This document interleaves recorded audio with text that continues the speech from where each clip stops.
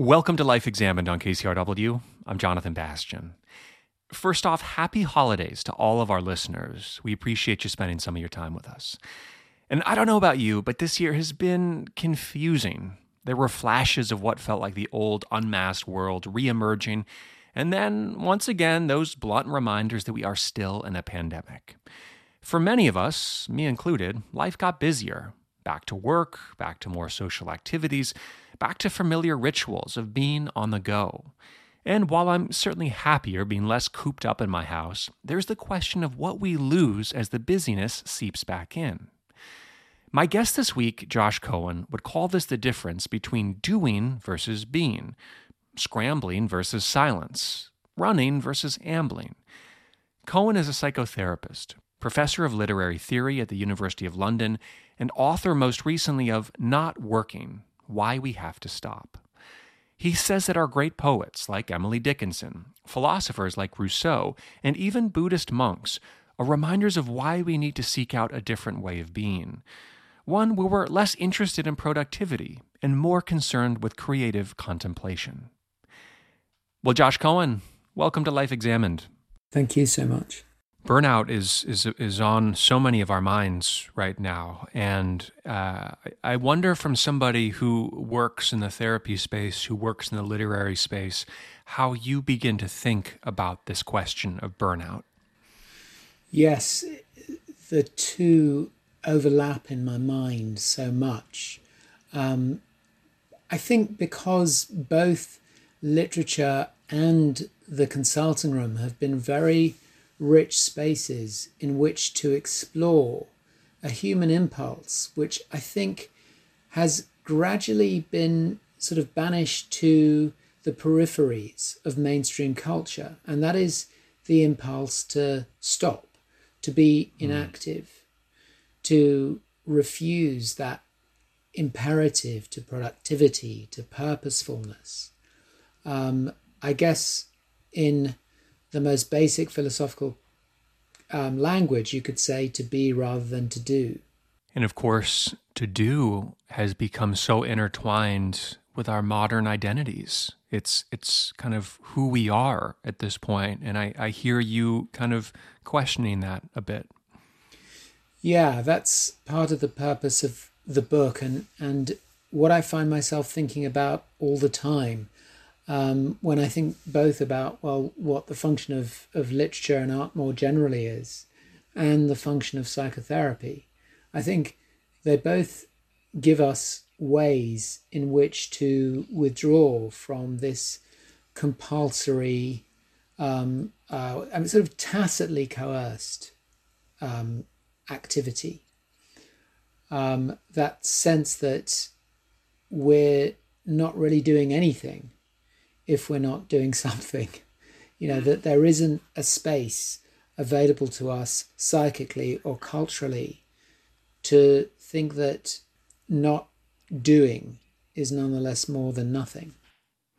And for you, what's the power of not doing, of inactivity in the kind of economic sense? I think most importantly that it shifts the focus of the mind. It almost shifts a kind of internal angle of vision. We are so focused in an active culture on the external world, on what we can see in front of us, in the various distractions that are put in front of us, in our hands, in our living rooms, on the streets, in our workplaces, and to shift the angle of vision, sort of, if you like, to, reverse the camera into selfie mode and actually look inside. That, I think, is the real value of inactivity. It just allows for a kind of contact with the inner life. You reference some incredible writers and thinkers in your work and in your book, and I wonder how they factor into this conversation. What do we glean from them? Well, I guess sort of presiding over all of them is this figure of Sigmund Freud, who in a way is an ambiguous figure, because Freud, of course, was famously workaholic. He worked 6-hour days, he saw 10 patients a day, and he still managed to produce an almost unimaginable range of sort of literary and theoretical work. So what is it that he has to say to this topic? He doesn't seem biographically somebody who's very suited to it. And yet, I think he was interested from the beginning in what he sometimes calls psychic inertia. He saw that the human mind could be pulled both towards an expansiveness, an involvement in the external world. And he gave different names to that impulse at various times in his life. But also that there was a pull inward and a pull to sort of a resting in the self. Sometimes he actually, at one point he would call this narcissism. At another point he would call it the death drive. And at another point still he would call it psychic inertia. But he was always alive to the fact that there was a kind of ongoing conflict going on in the human psyche between the impulse to desire, to expand, to consume more of the world, and the impulse to stop and to sort of put an end to desire, to have enjoy a kind of equilibrium that sort of stopped the mood of constant agitation. And there's something in the space that comes that can be deeply creative. There's creativity in the inactivity in many ways. Isn't that true? Yeah. Oscar Wilde is the guy who says to do nothing is the most difficult thing in the world. And of course, Wilde is famous for these paradoxical inversions of received wisdom. But he really wants us to take seriously the idea that resting the mind, that creating within oneself a state of attentive contemplation where you resist the impulse to action is really the basis for not only a sort of more peaceable, more aesthetically pleasing state of mind and a sort of creative orientation, but actually I think he sort of sees it as the basis for a kind of more equitable social settlement, that there is something, in other words, about the rivalrous impulse to do, the way that doing engenders a kind of angrily competitive social environment that Wilde says militates sort of against individual creative self-realization, as well as against just peaceful, congenial relations between human beings. As you're talking, I think almost of what are some of the almost archetypal examples of those that have dropped out, in a sense, from the world of traditional work, and how often they've been creatives, writers, but also ascetics or spiritual seekers or people that go into monasticism. Have you thought about that as well? They always serve as an interesting counterpoint to the world of busyness. Yes, for sure. Both the sort of those who, after a lifetime of wrangling, have achieved that state of spiritual wisdom, but also, there are cases, if you like, of failed monasticism. In French literature, the great example is the figure of Des Esseintes in the cult novel by J.K. Huysmans, which is translated usually as against the grain or against nature sometimes, à rebord in French. And Des Esseintes has lived this very dissolute life of opiate intoxication and sexual excess, and he decides that he's going to retreat to his aristocratic family's villa on the outskirts of Paris, and he starts to try to find the kind of life that will result in a kind of permanent internal peace. And in a series of really grimly comic vignettes, everything he does has the opposite effect and sort of sends him into a state of frenzied agitation or sort of heartsick melancholy. His attempt to find inner peace always sort of gets hoist on its own petard. It's both tragic and very funny.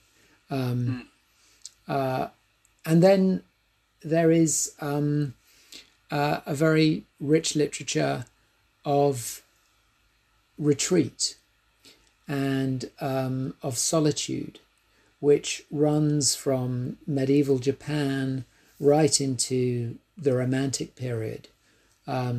So we can invoke the Buddhist monk Chömei, who writes this extraordinary memoir, brief memoir, a sort of a 7th century Buddhist monk.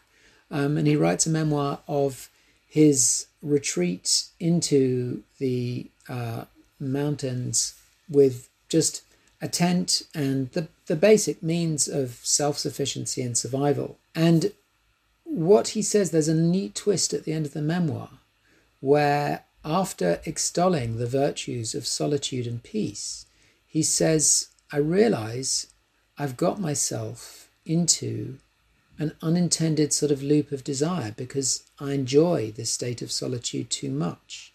I'm too attached to it. I'm too invested in it. And in a way, I've defeated my own spiritual mission. It's a victim of its own success. And I actually think he anticipates one of the great themes of the quest for peace, which is that as soon as you find it, it almost has to be disturbed by something. You know, you find a similar instance in Rousseau in his famous solitary walks, ramblings of a solitary, where he sort of describes this idyll, afternoon idyll in a rowboat in Lac Bien, and he's experiences this sort of perfect dissociation from the world, a kind of voyage into himself, and it's a kind of unadulterated bliss for as long as it lasts. But the problem, of course, again, is that he has to wake up, he has to row back to shore, and it's a kind of predicament that, you know, there isn't really for the human being a state of sustainable peace. Yeah, that's, I think, a really poignant and profound thought, that we seek this perfect place or state of equanimity, and just as we have it, it seems to be gone, or new desires come upon us. And one, I think it almost returns to what you said in the beginning, which is this tension between doing and being, and how we seem to be toggling back and forth between the two, and perhaps they're both necessary for some sense of balance in a rich life. Yes, and I think that the balance has to do with purpose. Purpose is, of course, a very important dimension of human existence. It provides a sense of substantial identity, of meaning, of one's place in the world. But if it's allowed to dominate at the expense of purposelessness, then I think it becomes tyrannical.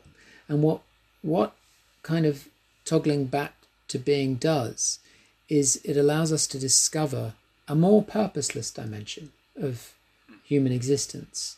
There is a lot of activity in the mind, of course, that occurs at least seemingly without purpose. We all know it from the internal dialogue that runs in our head as we walk down the street or as we stare out the window. And it's not that those inner dialogues don't happen anymore in a culture of distraction and permanent activity, but the problem is more that we cease to be really curious about it. We hear it as a sort of internal background noise that, you know, more often than not we try to shut out so that we can concentrate our minds on the task at hand, on, you know, answering that email or doing that exercise class or whatever it is that the world tells us we have to do at this moment. I think it is important occasionally to let yourself be curious about that hum in the back of your mind. What do you think that hum or that impulse is? Where do you think it comes from in the human psyche? I have a feeling that there's something very sort of ancient or primal about it.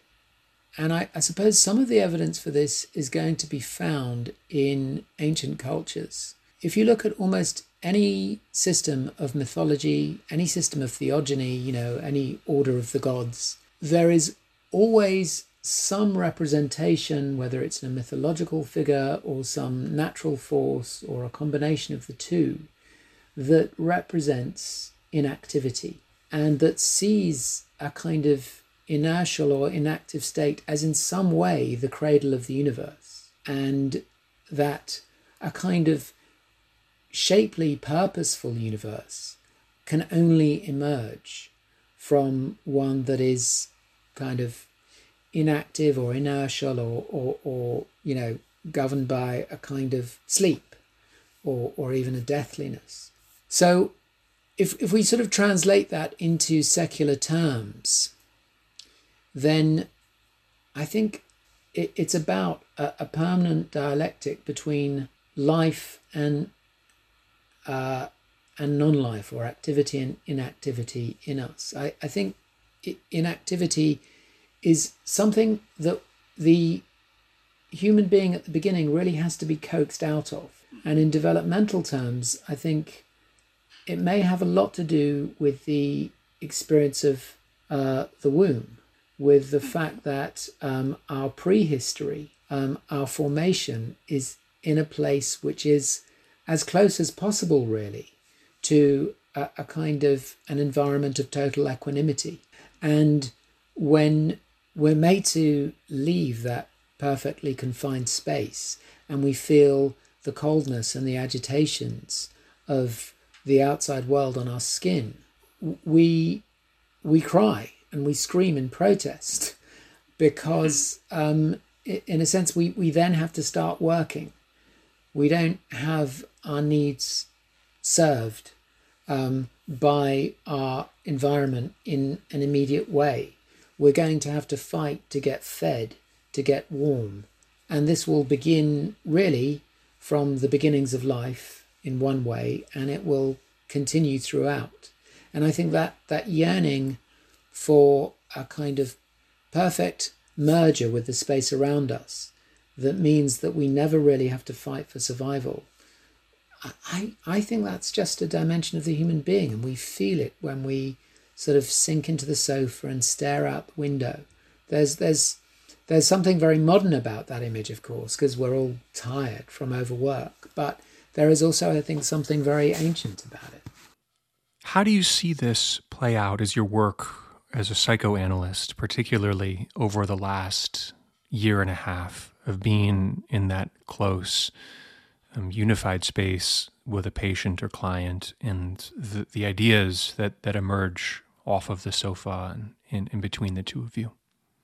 Well, one of the interesting and difficult things for psychotherapists on both sides of the couch for the last year and a half is that most of us have spent most of the time working on a remote platform.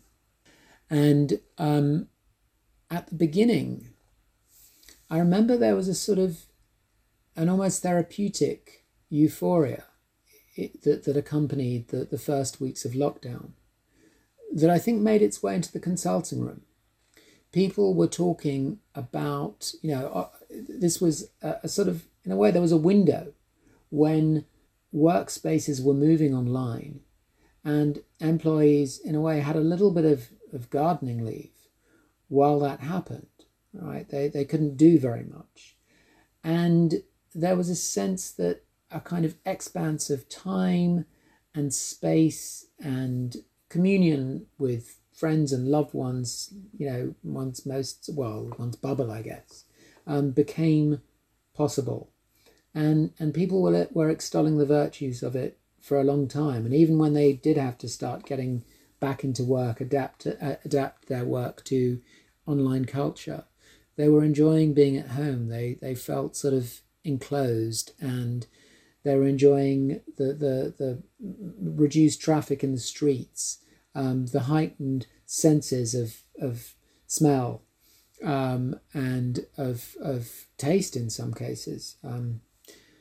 And then as time went on, it's very interesting how people started complaining in the consulting room about a morphing of this peaceful space of enclosure into something quite other. So where at the beginning people would say, it's wonderful, I don't need to take a journey to come see you in the consulting room anymore. I just switch on my computer and there you are.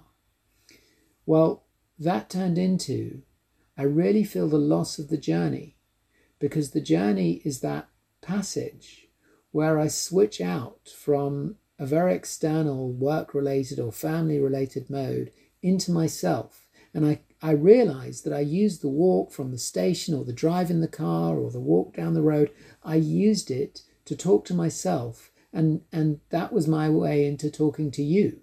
And now I have this kind of very rude, abrupt switch out from a work meeting on Zoom to a session with you. And it's like I can hardly tell the difference. So it's a bit like the stories we were talking about before, Des Esseintes or Chermay, these characters who somehow managed to find agitation in the course of trying to find peace. This happened to a lot of us, I think, that we found a kind of peace in the enclosure of lockdown, which quickly turned into agitations of various kinds. But work was definitely one of them, because from feeling that, that there weren't the sort of, that there wasn't the monitoring and the coercions of office life, there was now the sense that, well, you don't have any of these transitional spaces between home and work that allow you to separate them, and work just became one, and home just became one big office, and it became very, very difficult for people to switch off. At that point, the presence of family, of young children in particular, went from being a kind of an opportunity to enjoy one another, to be, more intensely in the presence of and available to one another, to a state where there was sort of, an encumbrance, an intrusion, and people felt, pulled impossibly between obligations to work and obligations to home, and they found it impossible to find that space of equanimity that we've been talking about.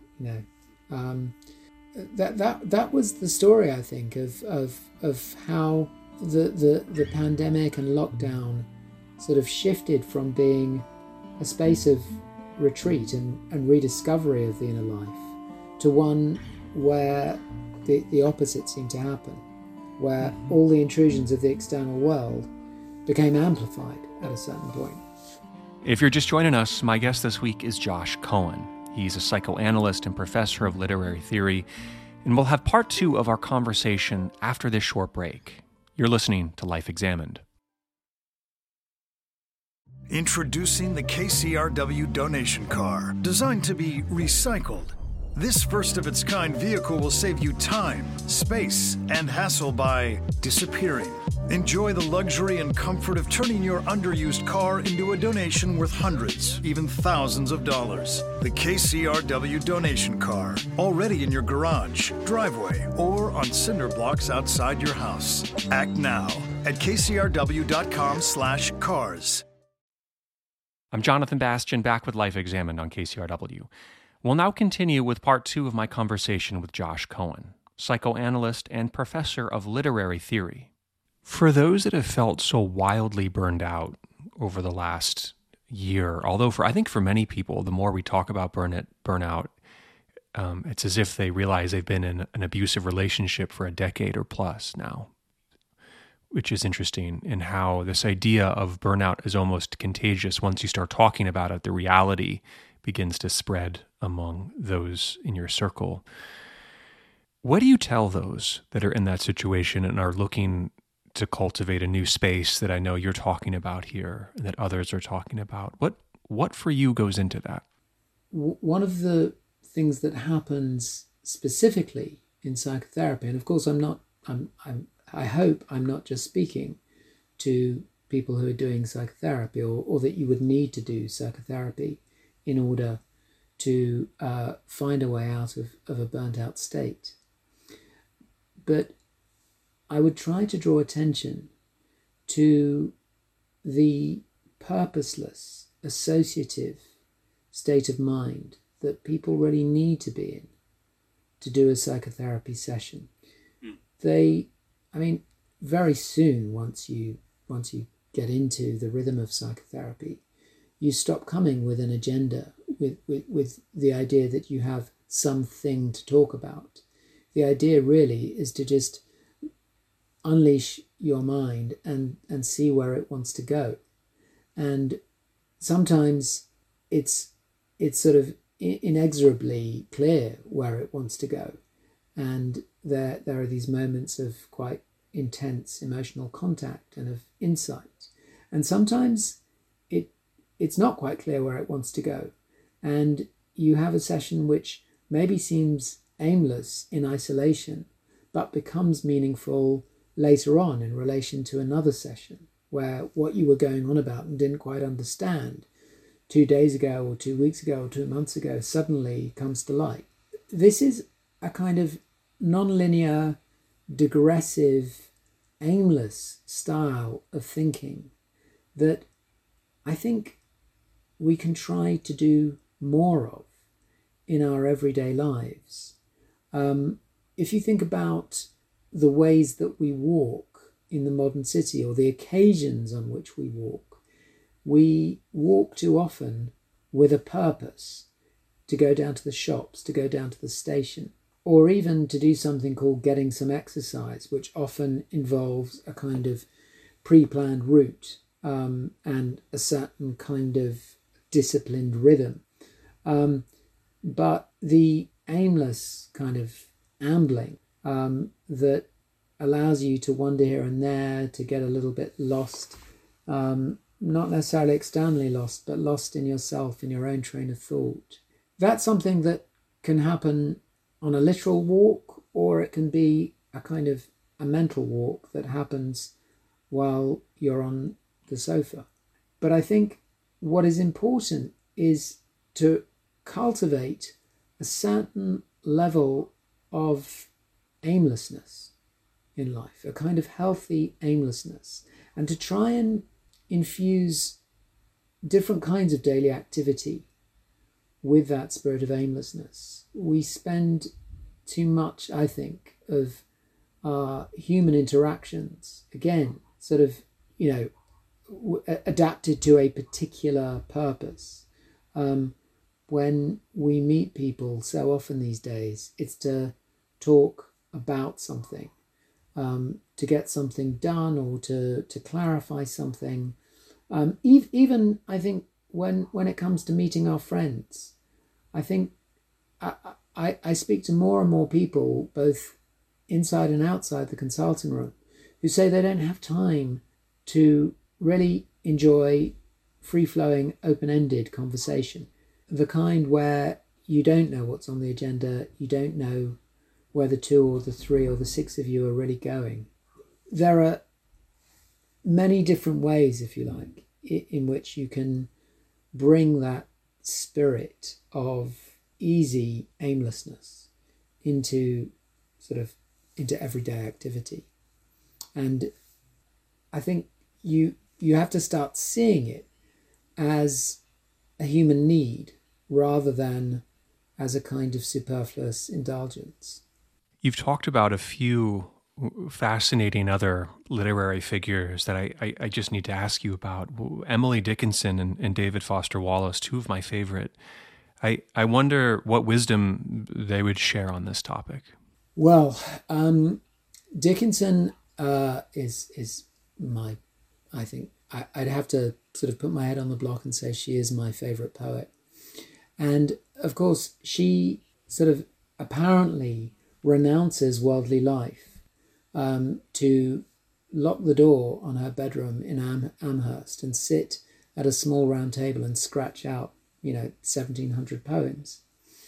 And what those poems cumulatively show us is that somebody who seems to live the most radically ascetic, inactive life, who goes almost nowhere, who sees almost nobody, who has this very constricted range of contact. Not no contact, because she does have a number of intimates in the course of her life, but it's incredibly restricted in terms of both time and numbers.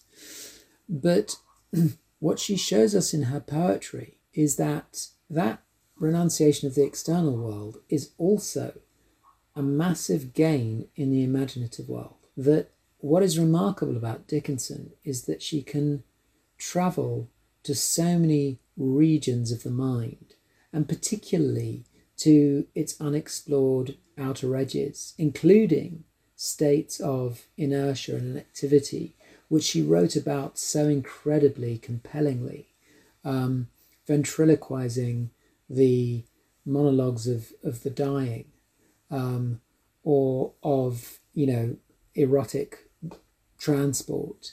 That there are so many ways in which she takes us with this remarkable lyrical luminosity into these very dark regions of our private lives, and shows them to us like I think nobody has done before or since. So, you were talking earlier about how inactivity, paradoxically, can become a place of creativity and somewhere in which we can sort of range about and explore very adventurously. And I think no one captures that more than Dickinson.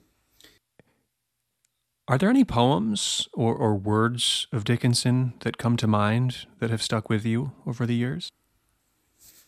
Here is a poem that describes a rather frightening moment, a moment of despair. She has a poem, it's poem number 305, because all her poems are numbers, and it consists of 2 quatrains. And the first, what she's really trying to do is ask the difference between despair and fear. And fear, she says, is the feeling that accompanies the instant of a wreck, a shipwreck, for example. Whereas despair is the moment after. It's the moment the wreck has been. And the instant of a wreck, we are agitated and frightened and sort of, in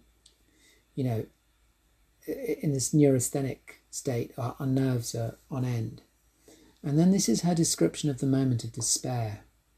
The mind is smooth, no motion, contented as the eye upon the forehead of a bust that knows it cannot see. And if you listen to those lines, they're so remarkable because they ascribe a kind of consciousness to the total unconsciousness of an inanimate object, right?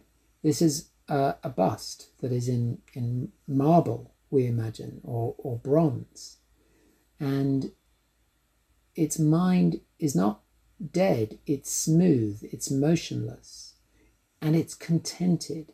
And again, I think she's tapping into something very primal there.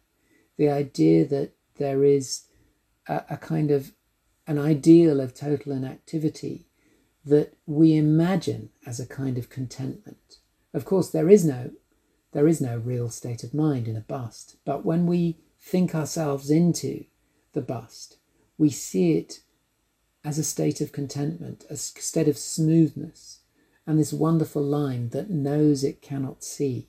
In a way, it's sort of beautifully preposterous, like a lot of Dickinson's poetry. It's so outrageously bold to sort of personify a bust. And at the same time, it's still a bust. It's both alive and it's dead. It knows it cannot see. It's a sort of, it's dead, but it knows about its own deadness. And I think nobody wrote about these edge states as boldly as she did. Yeah.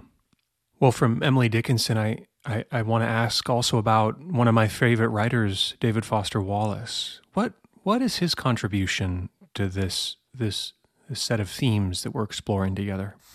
Well, biographically, he's actually a more tragic case than Dickinson, who I think found genuine richness and contentment, even if it was complicated, in solitude. Foster Wallace, in a way, is the exemplary case of a man who looked for a peaceable contentment and again found an enervated agitation. And he too, of course, in all his writing, was fascinated by what we might call inertial states. And his epic work, whether it's his greatest, is definitely, it's a matter of debate. But he wrote Infinite Jest, sure, which is his, many more than 1,000-page, many more than 1,000,000 word epic.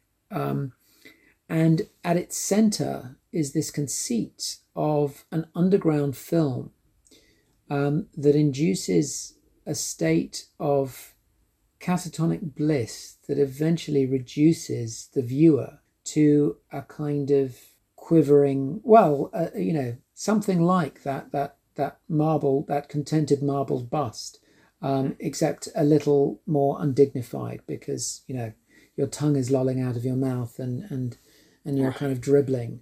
He I think showed us a world of frenetic activity, which in some ways was sort of mimicked by his style of writing, which was incredibly sort of expansive, multi-clausal, sometimes exhausting. You have to work hard to follow a Foster Wallace sentence. And yet he was always on a trajectory towards a state of silence, of non-being.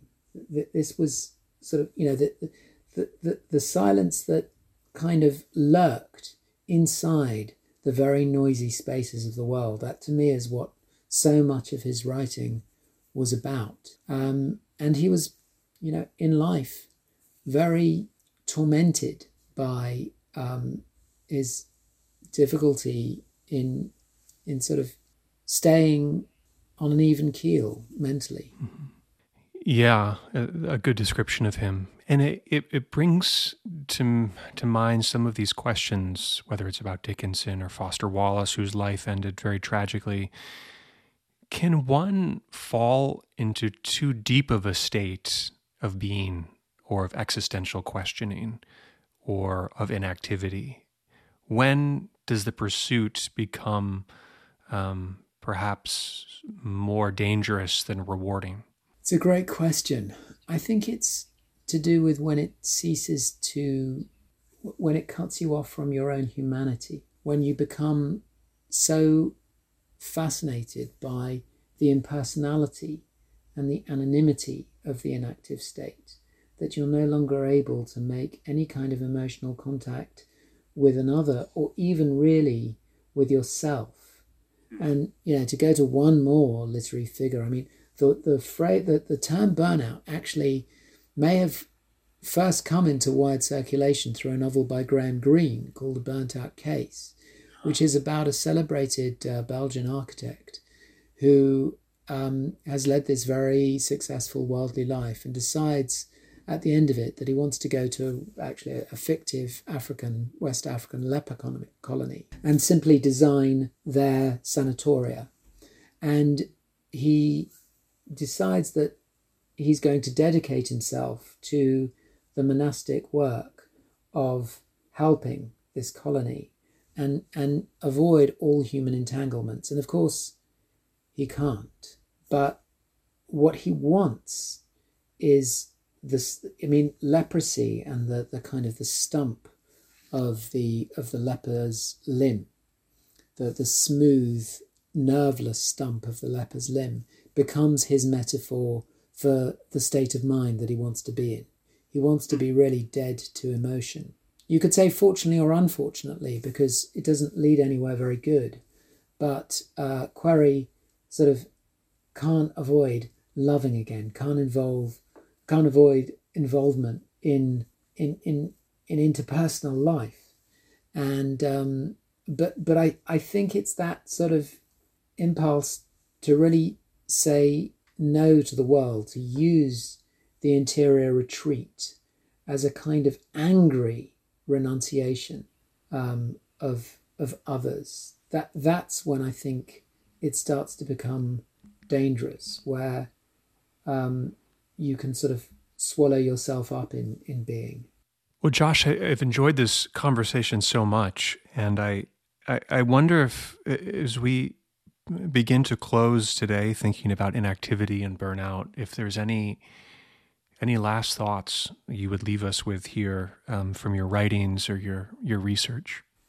I guess the thing that we maybe haven't touched on so much is the pleasures of daydreaming and the ways that I notice daydreaming gets educated out of the child. When kids stare out of the window in the classroom, well, I'll tell you a funny anecdote. I did a reading at a literary festival in London when Not Working came out. And I talked about this. I talked about the importance of daydreaming for a child. And a lady put her hand up and got up and said, well, I think what you're saying is nonsense. As a teacher, if I find a child staring out of the window and daydreaming and not listening, I rap the stick on the table and tell them to snap out of it and pay attention. So I didn't really know what to say to that at the time. But I think there is something about that lady's attitude that has become the governing mood of the time, really. And that intolerance for daydreaming in children is something we really should watch, because if we turn our children into efficient, functional machines of activity, we're actually going to lose again, this is paradoxical, the creativity that fuels development and change. We will fit them up to, do good jobs, but we won't necessarily sort of get them to change the world. Fortunately, I think kids have enough of their own resources to ignore the likes of that lady. But I do think it's important, that there is, I think, a lot to think about here in relation to the way we think about child rearing and about education. That we should educate kids to have curiosity about states of being as well as states of doing. I've been speaking with Josh Cohen, author of a number of books, including Not Working, Why We Have to Stop. I've enjoyed the many dimensions of our conversation and where it's taken us today, Josh. Thank you so much for the time. Thank you so much. Really appreciate it. Well, that's all we got for this week. The producer of Life Examined is Andrea Brody. And as we wrap up the year, we have a goal of trying to get to 150 ratings and reviews on Apple Podcasts. We know we have tens of thousands of listeners out there, and not everybody has written in yet. So if you're listening right now and you have a moment, please give us a rating, a review. Let us know which shows you've been enjoying, maybe some you'd like to hear on Life Examined. It means a lot for us to be able to spread the show to a new audience and keep this show going into the future. I'm Jonathan Bastian. Have a wonderful holiday season, and we'll see you soon.